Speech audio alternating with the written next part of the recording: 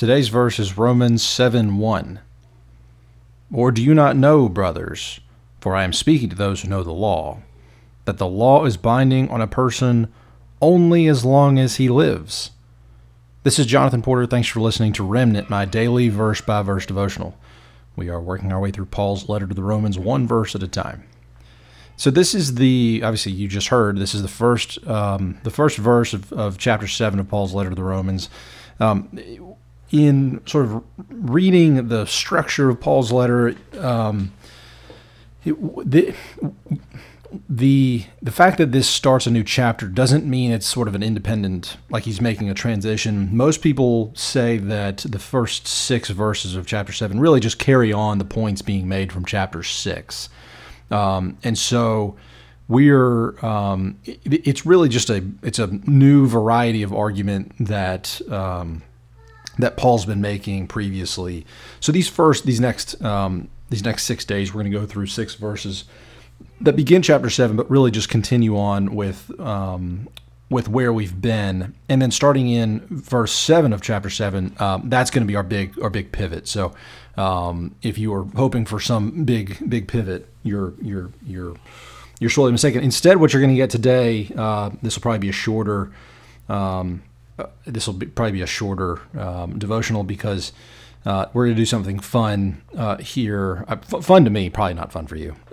This verse once again is, or do you not know, brothers, for I am speaking to those who know the law, that the law is binding on a person only as long as he lives.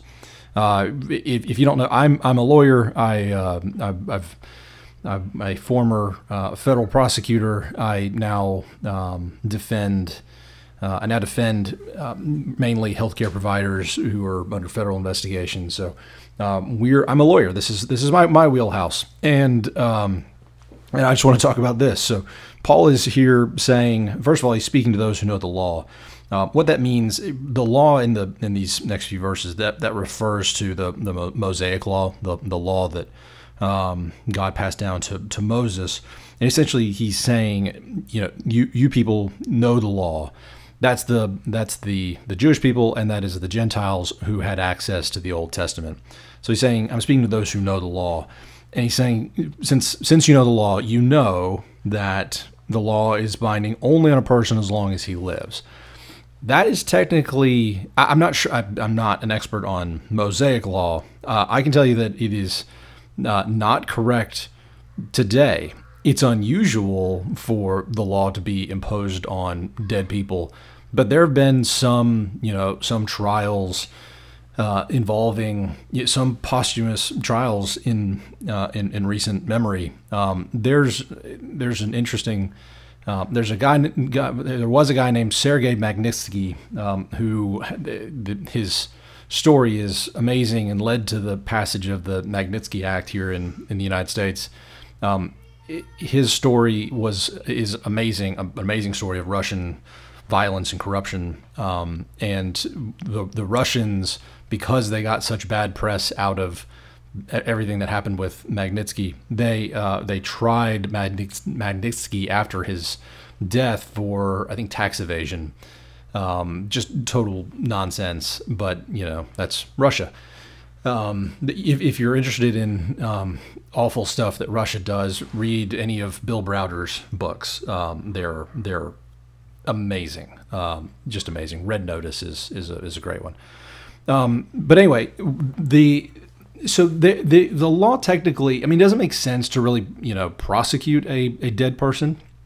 There are trials where the estate of the person takes over.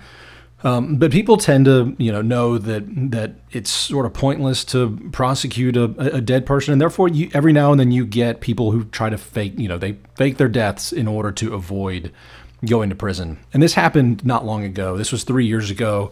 While I was a federal prosecutor, I remember this happening. It was a woman named Julie Wheeler up in West Virginia. And it came across my desk because she had pled guilty to healthcare fraud. That was my forte when I was an assistant United States attorney. I did almost nothing but healthcare fraud. That was my bread and butter. So when in the healthcare fraud world, you sort of know everybody. And I remember when this happened. This woman, Julie Wheeler, she pled guilty to healthcare fraud in February of 2020, and then 3 months later, in 2020, she staged this elaborate hoax to fake her death to avoid going to federal prison.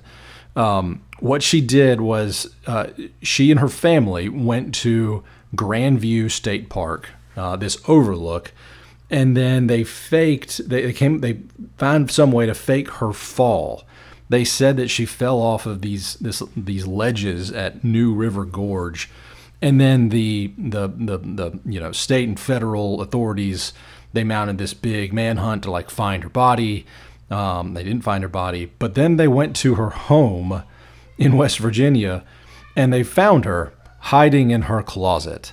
If you're going to fake your death, your own home's closet is probably not the place to then go hide. That's a little bit of free legal advice for you.